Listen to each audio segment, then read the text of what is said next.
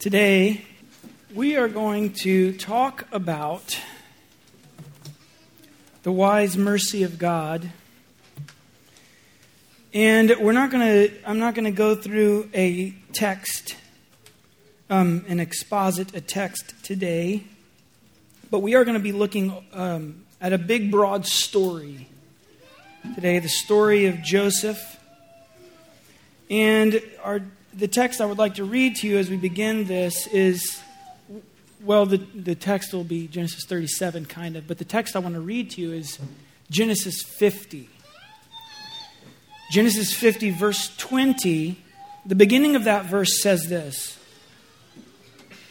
"But as for you," this is Joseph talking to his brothers, "but as for you,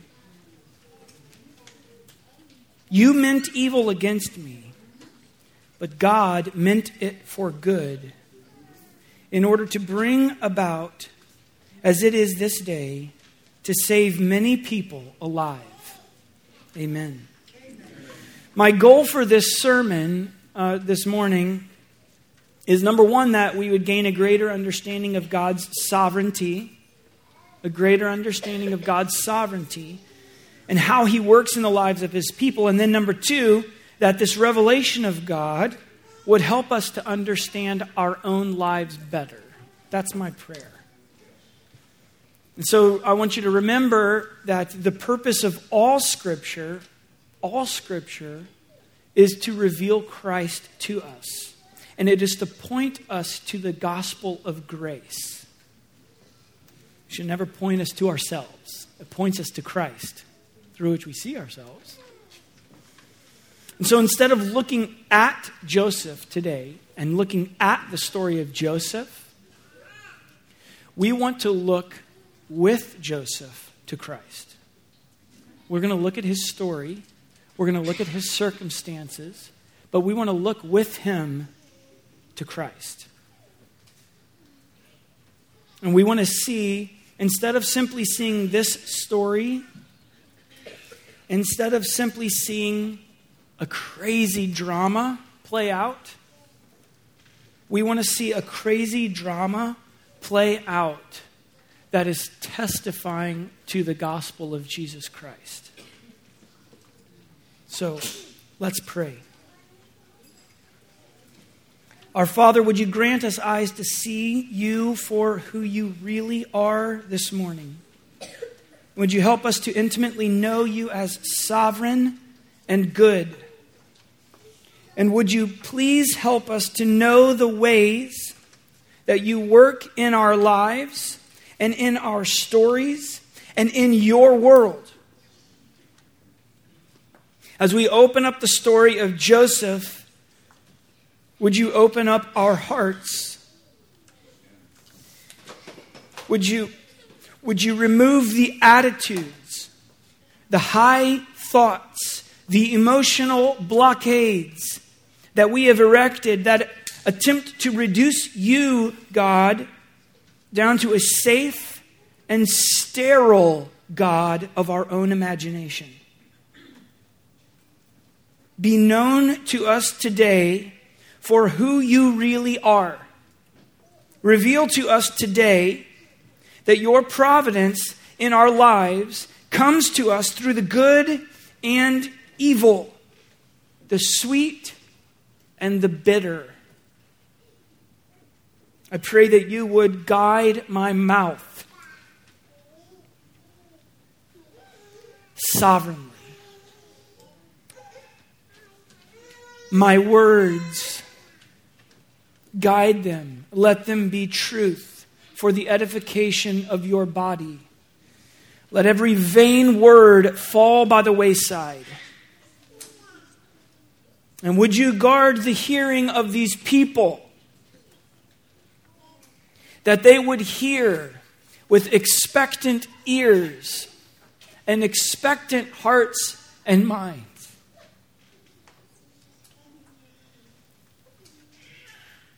Let every word of mine fall, that your word may prevail.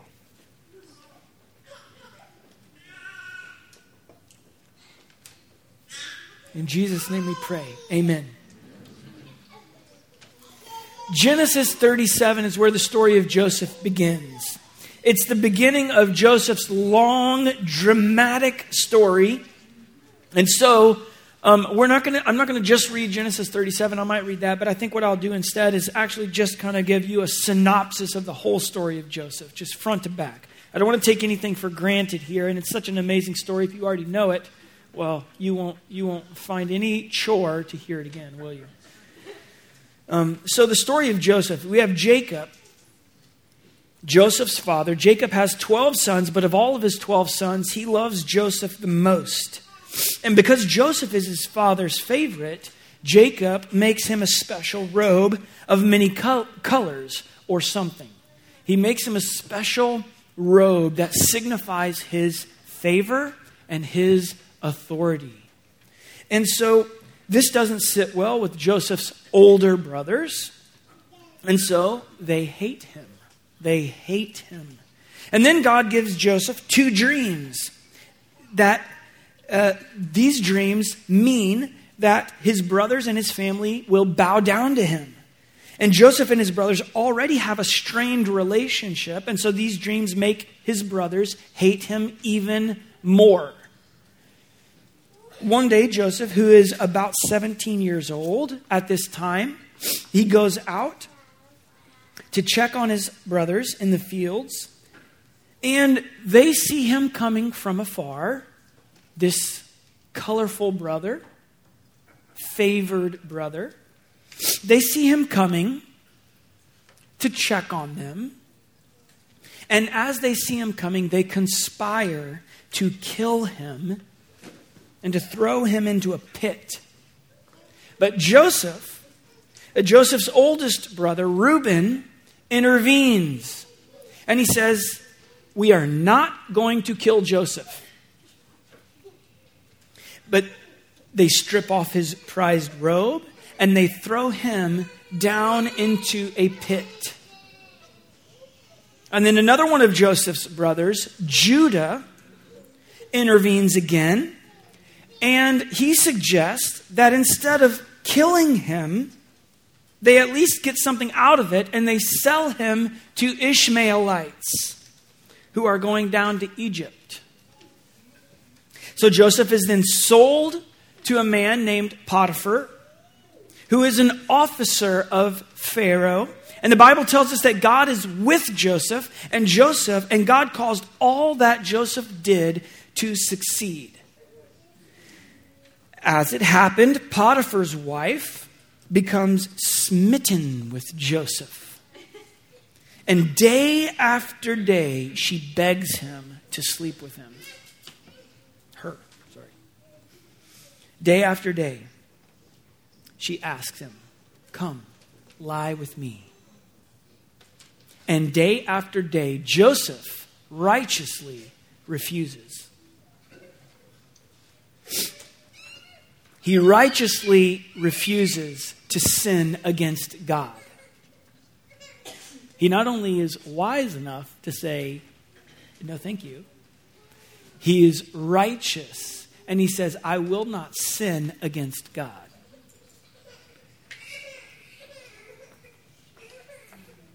One day when no one else is around, she catches him by the garment and she says, lie with me. But Joseph does not even wait for her to let go of him. And he flees from the house, leaving his garment in his hand. This naturally makes Potiphar's wife very angry. And so the Egyptian nobles accuse this Hebrew slave of trying to rape her. That's the story she tells. #MeToo. Right? As soon as Potiphar hears his wife's slanderous story against Joseph, but also he hears the slanderous story against himself, because Potiphar's wife says to the men of her house, that in an effort to turn them against Potiphar and to make them believe the lie, she says, Potiphar has brought this Hebrew in to mock us. And so Potiphar hears this slanderous tale and he burns with anger. But he has to save face, and so he puts Joseph into prison, into the prison where the king's prisoners are. But through the whole story, and even now, God has not abandoned Joseph. God gave Joseph favor in the sight of the keeper of the prison, and he puts Joseph in charge of all the prisoners.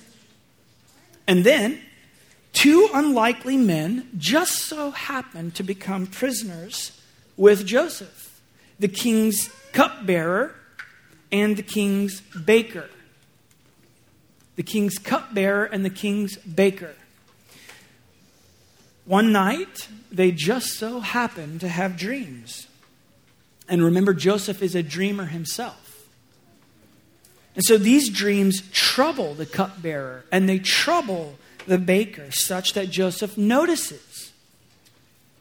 And he asks them, "Why you are downcast, cupbearer, baker?" And they tell Joseph their dreams, and Joseph gives them the interpretation, which was good news for the cupbearer and bad news for the baker. And in 3 days, each man's dream would come to pass. The baker would have his head chopped off, and the cupbearer would be restored to his former position with Pharaoh. So when Joseph gave the cupbearer his favorable interpretation, Joseph knew that cupbearer would be restored to his position. And so he says, "Don't forget me. When you go back before Pharaoh, don't forget me. Remember." But when the cupbearer gets out and was restored, just as Joseph told him, he forgets. He forgets the dreamer. He stays in prison. Joseph stays in prison. And we're not told exactly how long, but we know that Joseph is in this prison for a minimum of 2 years. Very likely it was much longer. But at a minimum, it was 2 years.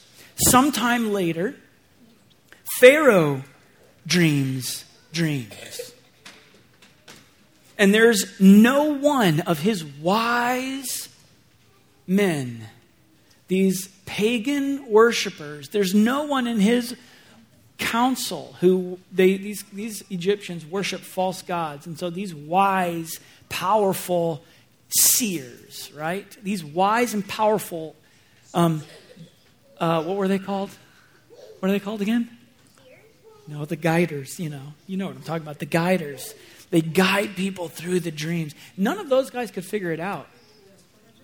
None of those Egyptians could tell Pharaoh what the interpretation of the dream was. And then the cupbearer remembers Joseph. Then he remembers Joseph. And Joseph is summoned to stand before Pharaoh. And he tells Pharaoh the interpretation of his dreams. And this is it. 7 years of plenty in Egypt will be swallowed up by 7 years of famine, terrible famine. And so Pharaoh is so moved by what God is doing through the dream and through Joseph. He is so moved by the Spirit of God in Joseph and Joseph's God-given wisdom that Pharaoh sets Joseph over all the land of Egypt, second in command, answering only to Pharaoh himself. And he arranges a marriage. Pharaoh arranges a marriage between this Joseph, in whom this is the Spirit of God, with the daughter of the Egyptian priest. You know why? Because Egypt is getting saved in all of the ways. More than just saved from the famine, Egypt is getting saved. In fact, we're told that Joseph has become like a father to Pharaoh. Perhaps this indicates that Pharaoh was younger. But we're told that Pharaoh puts Joseph in the second chariot, and they go before Joseph, Pharaoh and the men go before Joseph in the first chariot. Joseph is second, not first.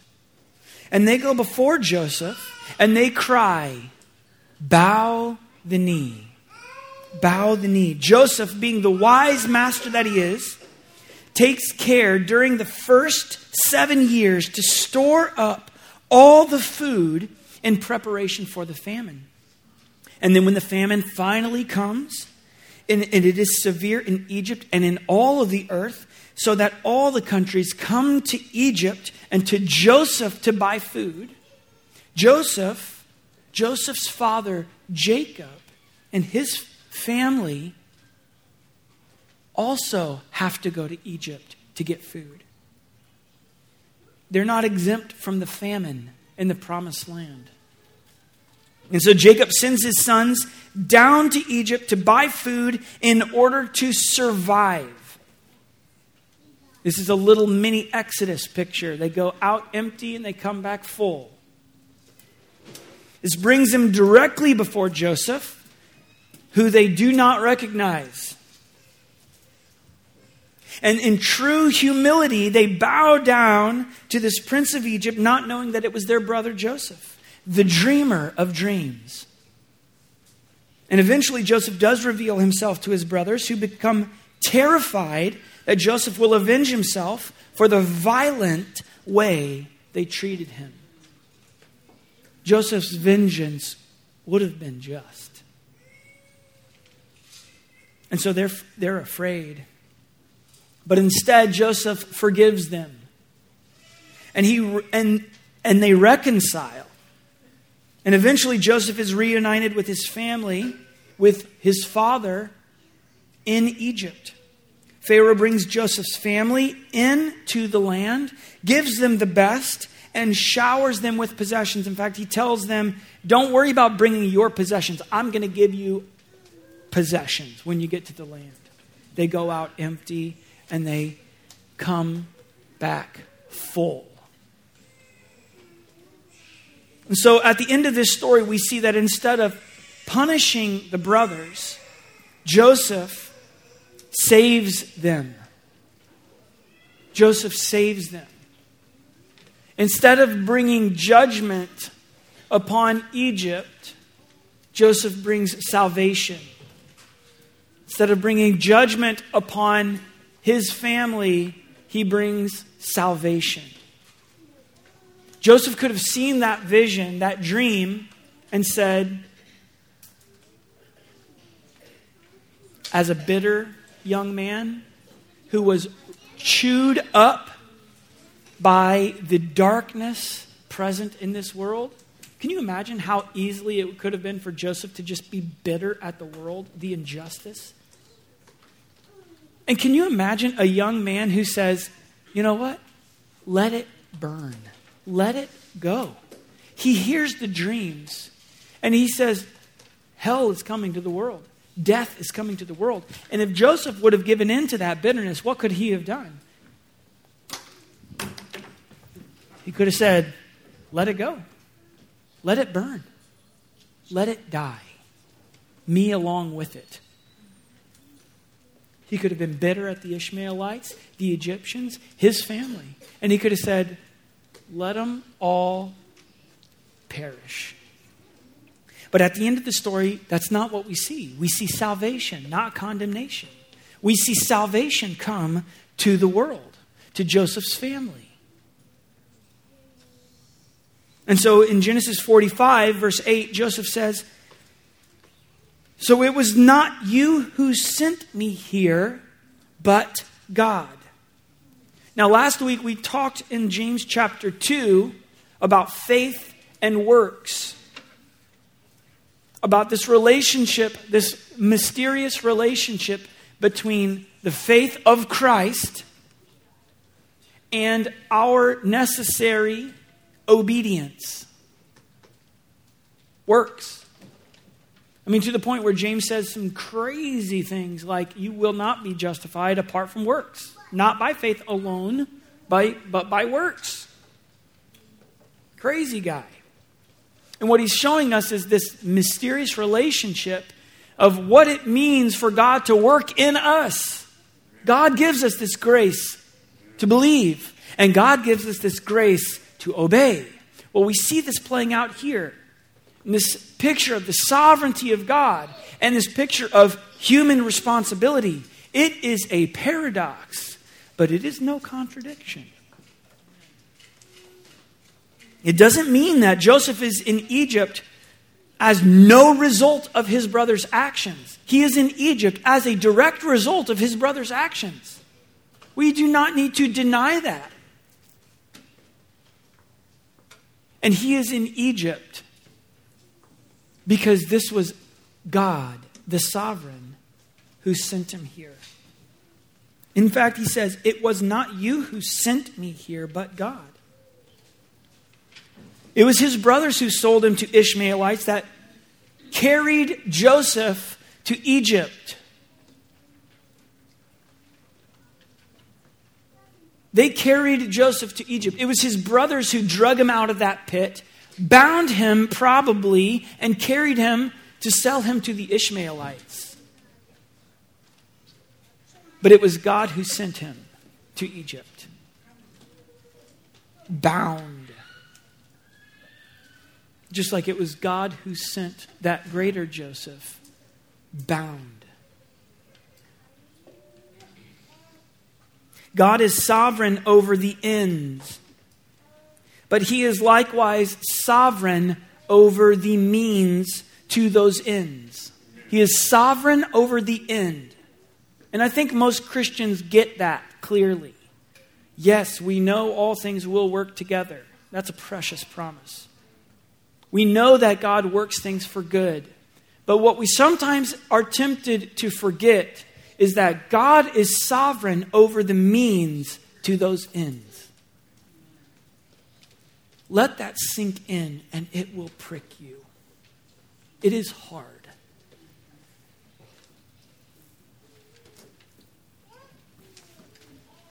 This is what we see in Genesis 50.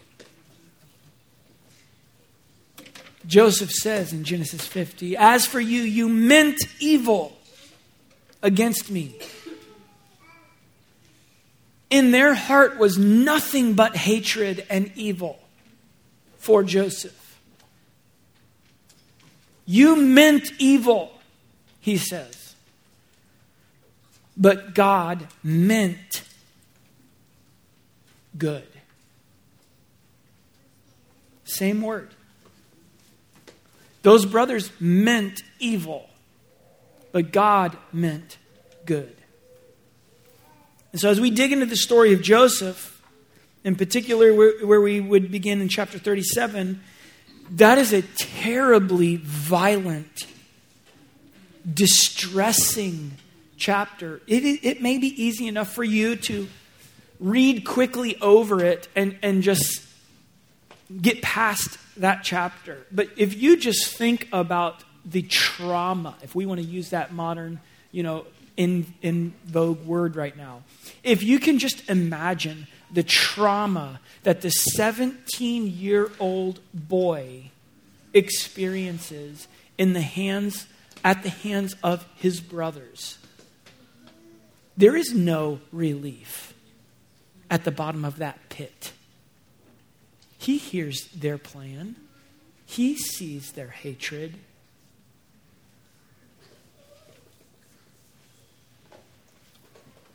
It's a terribly violent and distressing picture. It's not just murder. It's brother murder. And so when we look at the verbs in Genesis 50, verse 20, it will help us to navigate. Meant. God meant it. That's the verb. The verb meant in Hebrew is a word that literally means to weave or to braid. This is the same verb that is used in Genesis 15, verse 6, when it says that Noah believed, so God counted to him for righteousness. Noah believed, and so God wove it for righteousness. Noah wasn't righteous. God is righteous. And God counted Noah righteous with God's righteousness. The word is also used later when God is giving Moses the instructions for the construction of the tabernacle. There were to be 10 curtains of fine twined linen, blue, purple, and scarlet. Images of cherubim were meant to be masterfully and intentionally woven into these curtains in the tabernacle. Guess what? Same word. Woven into the tabernacle. That's meant. It describes the intentionality and the purpose. That's not accidental. It's not just, hey, yeah, let's just weave some threads in here. It's let's weave the pattern, the plan, according to the purpose. Those cherubim, not just the purpose of the cherubim, the images themselves, but the purpose that says, in my holy presence, don't forget, folks, is guarded by cherubim. Remember the garden? There's a purpose on a purpose on a purpose. God is intending something. And so one theologian observes it this way. He says, this is not a verb of accidental occurrence. God just takes whatever he got and he's going to work it out. I'm going to take this mess and I'm just going to work it out. God takes messes and he works them out. Don't get me wrong. But what this is telling us is that God isn't just kind of trying to make the best of a bad situation. God, from the beginning to the end of Joseph's story, is weaving a pattern. He is meaning something. Now, think about for one moment your story. Think about your beginnings. Think about the pits that you have found yourself in. Think about your hell that you have been called to walk through. And do not forget that God means something by it. You may not know what it is. I may not know what it is. But you don't have to know. You just need to know that God does know. It's the beautiful picture of the tapestry, and we are on the back side of it. What do we see? Loose ends. That's what we see. But that's not what God is doing. When we get to the other side,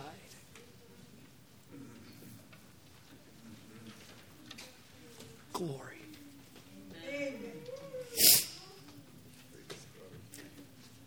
The word pictures sovereign God orchestrating every meticulous detail.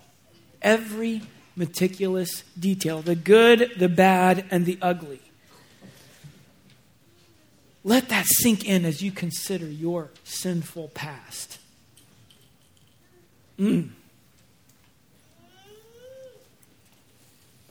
God's not sitting in heaven and wringing his hands saying, oh my goodness, they're making such a big mess. And God is not sitting in heaven as some maniacal sovereign saying, yes, I'm going to make them sin. No, he is a good and gracious and wise and merciful sovereign who is working all things for the good of those who love him and for his glory in all peoples. So I want to remind you, I'm aiming this in two areas: a greater understanding of God's sovereignty, how he works, and that it would help us to understand our own stories more clearly. When you look at Genesis 37, you see this beginning of the story. You see a 17-year-old Joseph. There's an assumption by some that because his father rebukes him, that Joseph maybe was arrogant, or he was chronically insensitive, or he was inconsiderate at best, or something like that. We're not told that from the text. In fact, we are told that Joseph's father hears and believes. He stores it away. Even though he rebukes Joseph, he stores that away. And by the way, we also see in this chapter that Joseph's dream, where the sun and the moon and the stars bow down to him. 11 stars, by the way. One's missing, right? Is that Joseph? these stars bowing down, sun and the moon bowing down in Joseph's dreams, it was clearly understood, and it's given to us in the text, that those heavenly bodies represent people. And we know that the sons of Jacob represent the world. And so what we see in this chapter is that these heavenly bodies falling down before, that's a picture of people and nations falling down before. So when we encounter that symbolism later in the scriptures, we know what it's talking about. When we see, the idea of the sun and the moon darkened, what might that be talking about? Well, that's talking about a change in government. And that's what Joseph is undergoing here. This is what God is working. He's working a change in government. In the family government of Jacob's house, in the Egyptian government, and in the world. That's what we see.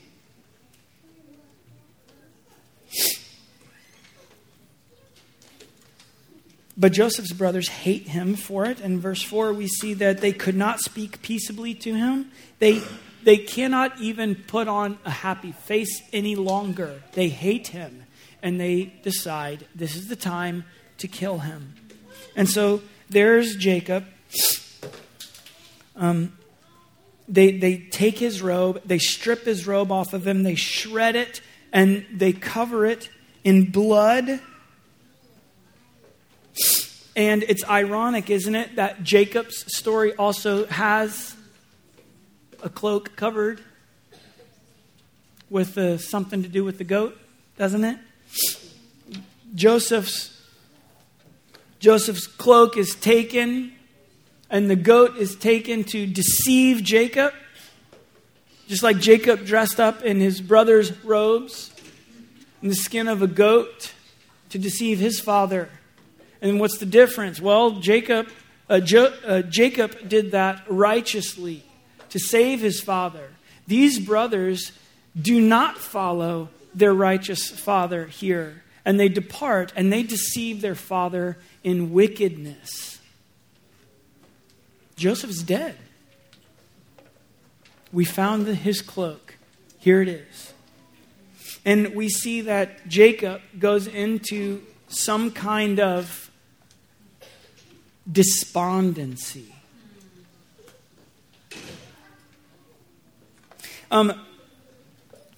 Joseph, when he goes out to meet his brothers, he goes to a place called Dothan. Dothan is an interesting place. This is the place where the prophet is able to open up his servant's eyes to see clearly the reality. All they have is envy, bitterness, hatred. And what does that do? It completely blinds them to the reality. They see a rival, not a brother, not a savior. Sound familiar? Envy, hatred, bitterness. If you can't greet your brother in peace, and there is envy and hatred and bitterness, it will destroy you. It will blind you and it will destroy you.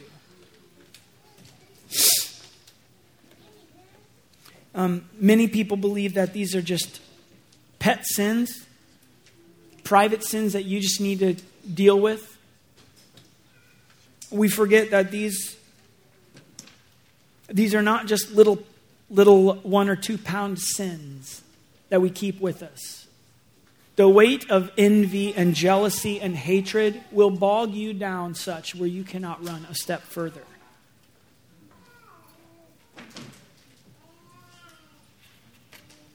And they throw their brother into the pit. Can you just imagine for a moment Joseph's intense emotions as he cries out in desperation for mercy? And what does he get? None.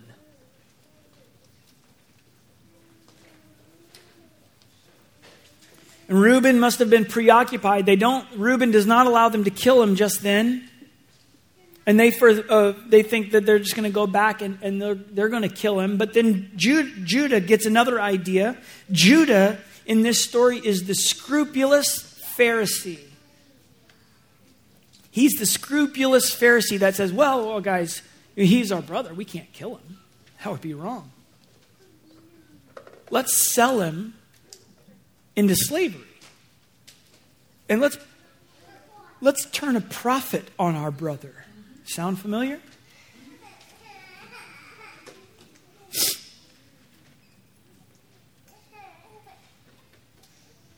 And so they lay hands on him and they sell him for a profit.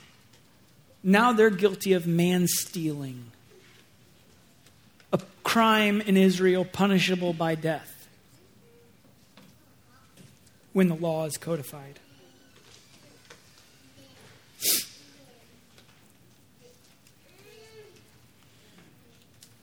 There's something else that the author does in this chapter that's interesting. In chapter 37, if you read that, and you'll see that in nowhere in the chapter is God explicitly mentioned.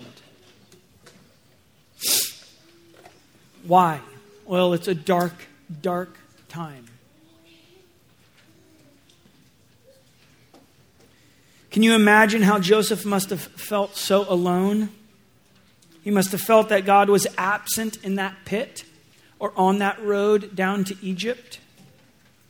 He must have felt that God had abandoned him, perhaps. And yet we know that it is God, and that Joseph came to know that it was God who was working all of these things. Bitter and sweet, good and evil, for an ultimate success. I can only imagine the mockery that the brothers displayed toward Joseph. Oh, we're going to bow to you? Beg for mercy, dreamer. Right? Who's bowing now, dreamer? And he begs for his life as they sell him into slavery.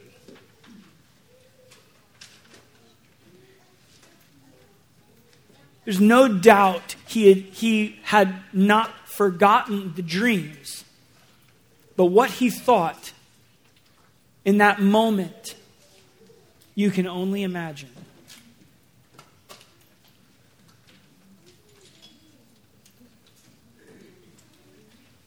Think about the many so-called coincidences that we see in chapter 37 and throughout the story of Joseph, really. Jacob happens to send Joseph, whose brothers happen to not be where they're supposed to be, while a man happened to be there who just so happened to know where Joseph's brothers are.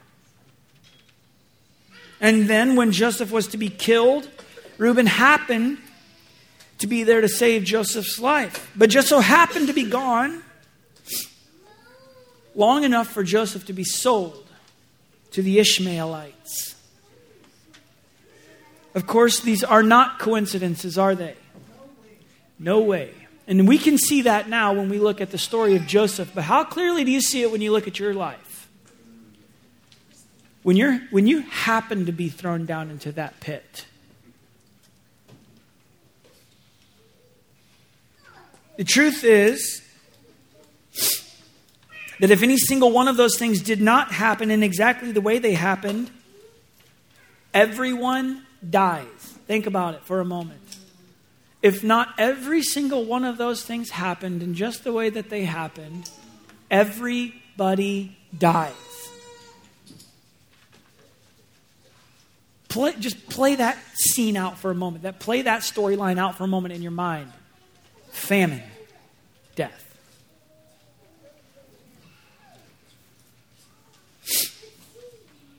If Joseph doesn't get to Egypt, if he doesn't interpret Pharaoh's dreams to save the people from the famine, Joseph's family dies.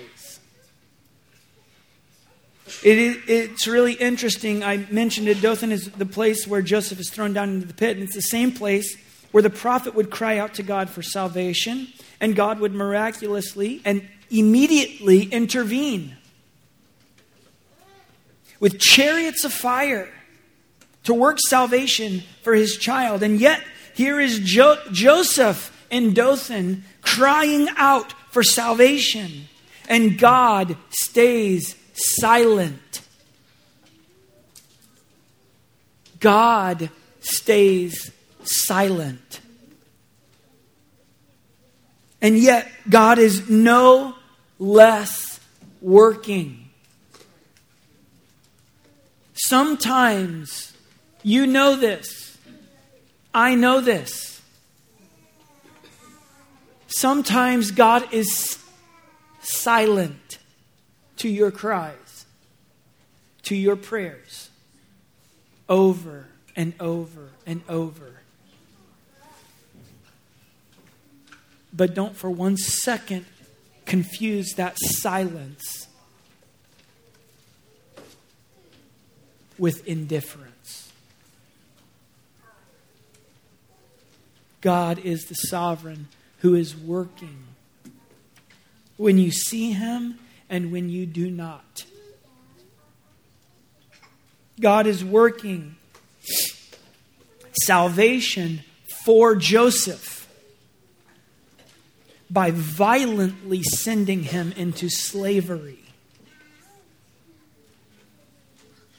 We see the same thing in the New Testament. It's the wise mercy of God to free Peter and Paul and the other disciples miraculously from prison. And it is the loving and merciful wisdom of God that kept John the Baptist there to be beheaded. I don't know, and you don't know how your story will end. Will you be freed like Peter and Paul, or will you be beheaded like John the Baptist? I don't know. You don't know. You don't have to know. You have to know God who knows. One pastor put it this way: God's wise redeeming love is completely compatible with terrible things happening in the lives of those he loves. God's wise redeeming love for you is compatible with terrible disappointments and terrible things happening to you. Get this deep into your bones. Because your life on this side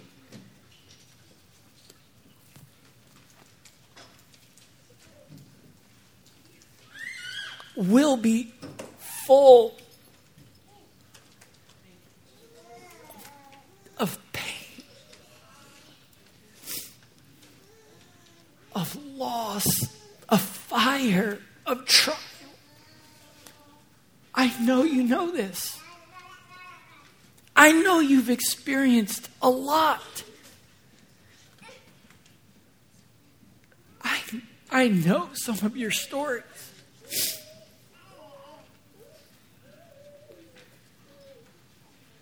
And I don't know what the rest of your story or mine looks like. But I know that on this side of eternity, this is as close to hell that we will ever get. And it will feel like hell.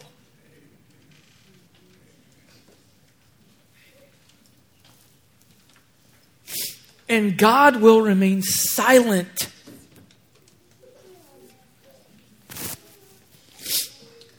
Sometimes. But God will never be indifferent toward you.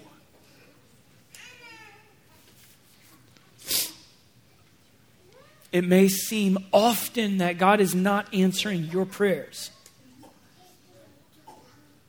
that He isn't doing anything in your life, that He is silent. You may feel like Joseph in the bottom of that pit, betrayed, rejected, abandoned, helpless, useless.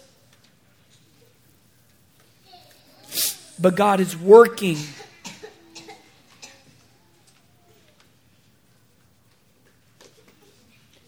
He is working in the good, in the sweet. We just baptized 2 babies today. He works in the sweetness of new life. And He works when the time comes and death's door is opened.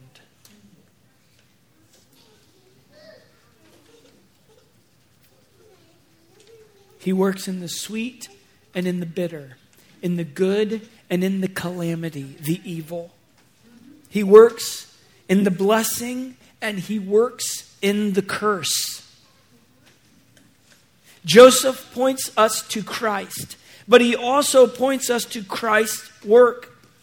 And that means that Joseph, in his picture, in his weakness, is a picture of us. Joseph, in his weakness, is a picture of us. Just like Christ on the cross is a picture of you, deserving death. Sinner, deserving death. And just like Joseph, we have a Father who loves us, who has clothed us in a robe of righteousness that we did not deserve.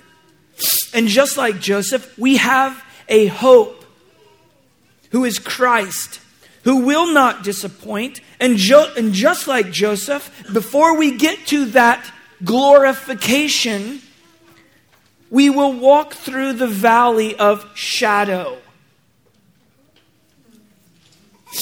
Before we are raised to glory, there is a cross and a grave. There is darkness.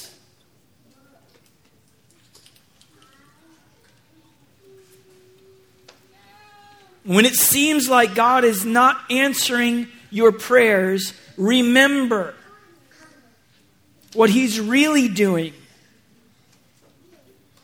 He is working. He is weaving a glorious and meticulous story with your life, with your circumstances, with your weaknesses, with your sin.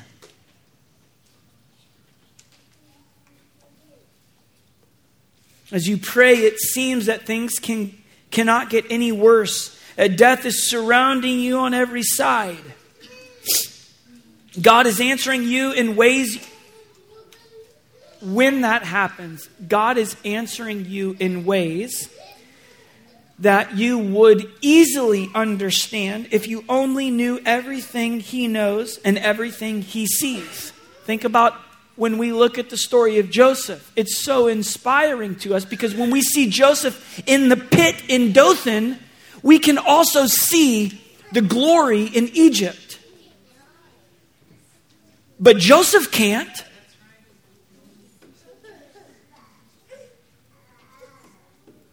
And so when Joseph is in the pit praying for God to spare his life, to get him out of the pit, to send him back to dad, Joseph doesn't realize that if that happens, everybody dies. And so Joseph, what do you think he would pray if he could read Genesis chapter 37 through 50?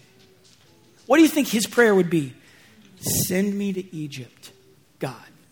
And see, this is the thing. It may seem and it may feel like God is just ignoring you. But what He's really doing is He's working for you what you would be praying if you knew the end from the beginning. Praise be to God. He knows how to pray when we do not know what to pray.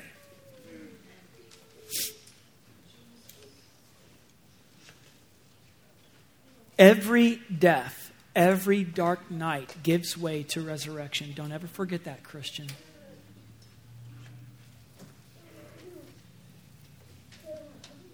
And so Joseph says, as for you, you meant evil against me, but God meant it for good. Joseph, one Hebrew scholar says this. I'm going to quote it at length. He says, Joseph tells us plainly, you meant evil against me, But the true meaning of these evil acts did not lie under the authority of the perpetrators. God took their evil and turned it to his good. Listen carefully. The events did not change. The events did not change. This is a mystery. This is a paradox. This will fry your brain if you try to do that math. But listen carefully. The events did not change. Sinful events that those men would be judged for, just like the men who took Jesus to the cross. Sinful events. There's no way we can say not sinful. Man stealing, crucifixion of an innocent man. The events did not change. But God miraculously turns it to good. God did not miraculously alter Joseph's slavery or imprisonment. He didn't miraculously change that. He made something else happen through it. Joseph really was a slave in Egypt. And Joseph really did become second in command in Egypt. When he became second in command, it didn't negate or undo or change what really was. God doesn't need, let me go back to the quote. God doesn't need to alter events in order to bring about his purposes. God doesn't need to alter events in order to bring about his purposes. His is a much more glorious plan.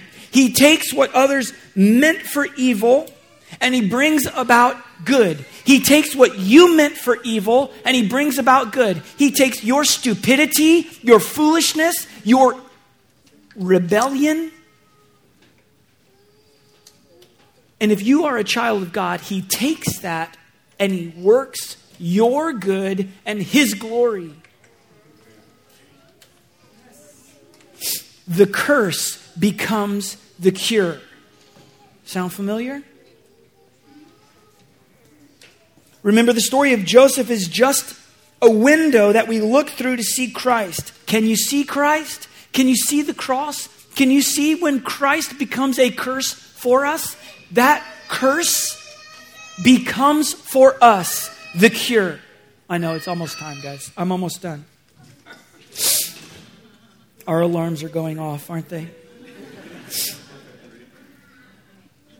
Joseph's sufferings point us, they foreshadow the Messiah's sufferings of Jesus. Jesus suffered infinitely more than Joseph ever suffered, ever could have imagined suffering. Jesus was not only stripped of a robe, he was stripped of his Father's glory. He suffered and died to save his people, to become sin for us, to bear the weight of our sin. He died so that in him we can die. And as he rises again to new life, we too can rise. There is no glory without a grave. That's not just true for Jesus. That's true for you and for me. Even at the very end, Joseph still did not see the entire picture that God was weaving with his life, with his sufferings. He could not. If Joseph stays in the pit, who stays in the pit with him? Jesus the Messiah.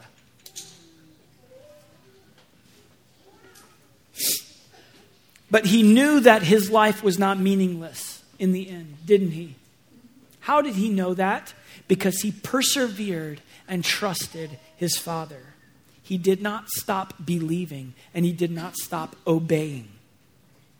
He didn't let bitterness and envy take root in his heart when he so easily could have. He believed. He loved.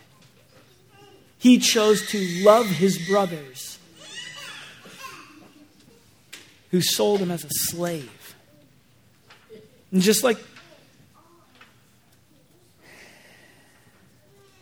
I described with the tapestry, we on this side will be left seeing nothing but loose ends. Maybe God will give us glimpses, mercies, see glimpses of purpose behind our suffering. And God does that, glimpses. But it rarely gives us enough comfort to justify the suffering. It was all worth. Oh yeah, no, that person's death was all worth it because look, this thing happened. It rarely gives that much comfort to us. But we can take comfort in this, that on this side, while we will see loose ends,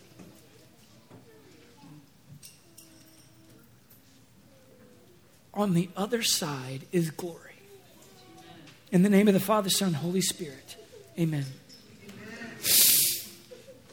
Each week we are invited to this table and to Jesus, and so you are invited again. This is an altar call, so come, Christian, and welcome to Jesus. You do not have to be left behind. Come, receive bread without money and without price. Come and welcome to Jesus. Church, come. Stand and receive your charge.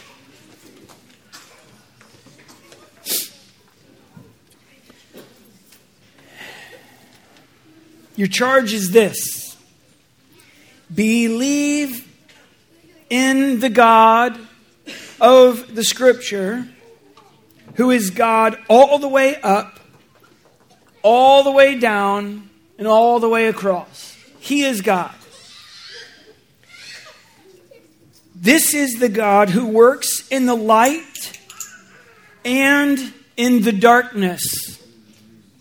He works in the good and in the calamity. He works in the giving and the taking, the sweet and the bitter. Believe the God who works all things for the good of those who love Him. Believe the God who works all things for His glory. And let this belief purge your heart of all bitterness, jealousy, envy, and hatred.